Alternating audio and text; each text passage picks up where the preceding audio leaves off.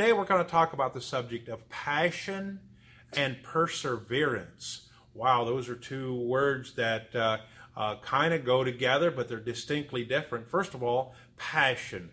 If we're going to accomplish something in life, I don't care what it is. If it's a marriage, you've got to be passionate about making your marriage work. If it's raising children, you've got to be passionate. You've got to have some get up and go. You've got to have some confidence that you can make things happen, and that comes with passion.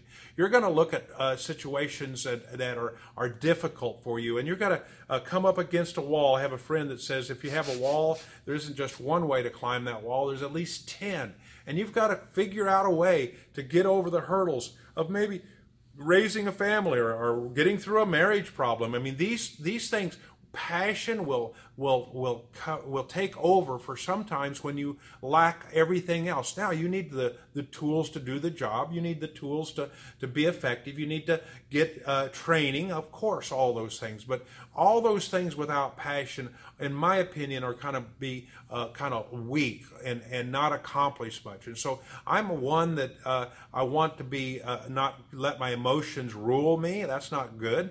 I guide people in their business affairs to not be controlled by their emotions, not be not ever forever letting their emotions show on their face or in their actions. They're not hiding something, but you can be disappointed in something somebody's done, and without showing emotion or disappointment, you can now train them or encourage them. I had situations when we had a major downturn in the economy, and I had to lay off 41 employees. I had 65 employees, and we went down to 24 employees in a matter of just 2 or 3 months.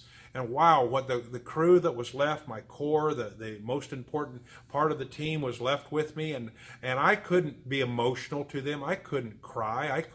I wanted to, but I came around a table, and our 5 most core people, our office people, and I said, man, we are going to make this work.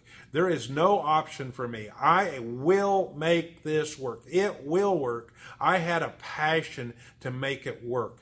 I saw that in my dad. He had a passion to initiate things on the farm and the ranch. He was always willing to go outside the box just a little bit, to do not always what everybody else was doing, but some of the things that he thought would be helpful or good. He took risk. That was the passion that he had. Now, on perseverance, that a lot of time is just sticking with it.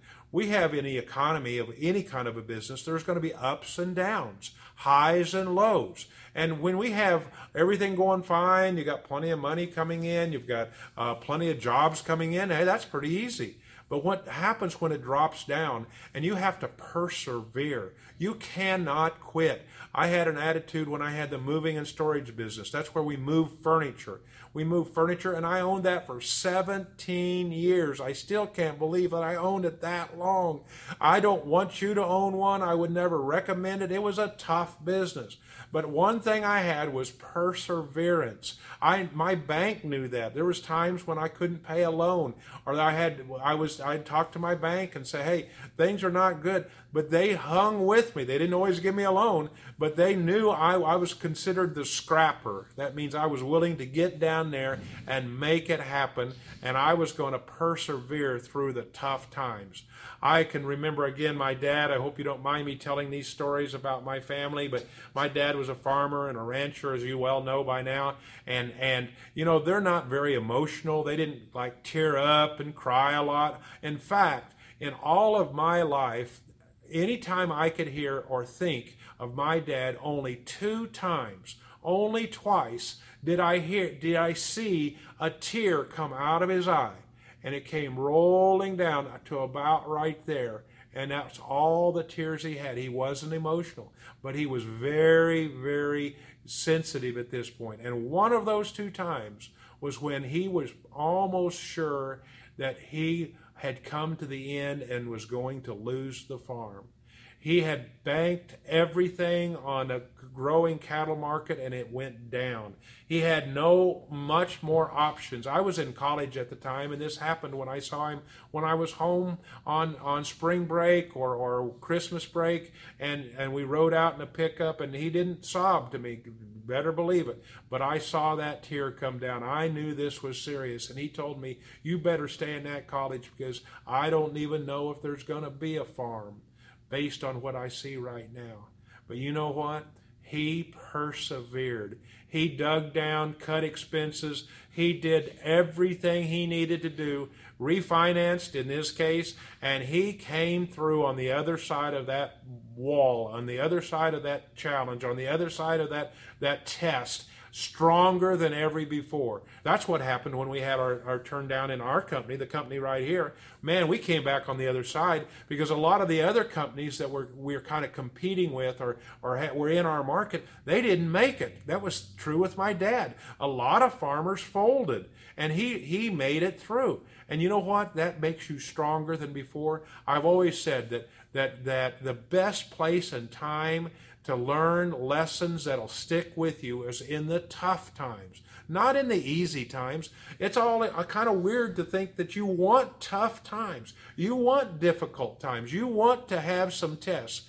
I mean, just think about going through school where you know, you don't want to take the 6th grade over and over and over again 3 or 4 times. You want to get at the end of the year in 6th grade, you want to take that exam and pass that dude and go on to the 7th grade. Well, that's what's happening in the business world. You've got to have passion and perseverance, in my opinion, 2, maybe not the only 2, but 2 key ingredients that you're going to need to make it through the thick and the thin, the good and the bad, and come out on the other side stronger. And you know, during this whole thing, it won't be very glamorous. There's going to be people wondering, why are you doing this? Why didn't you just go get a job so somebody could pay you? Well, you know what? Those jobs are not all that great either. Sometimes they get laid off, and you don't have control of your future sometimes when you have working for someone else. So at least I have control of my future.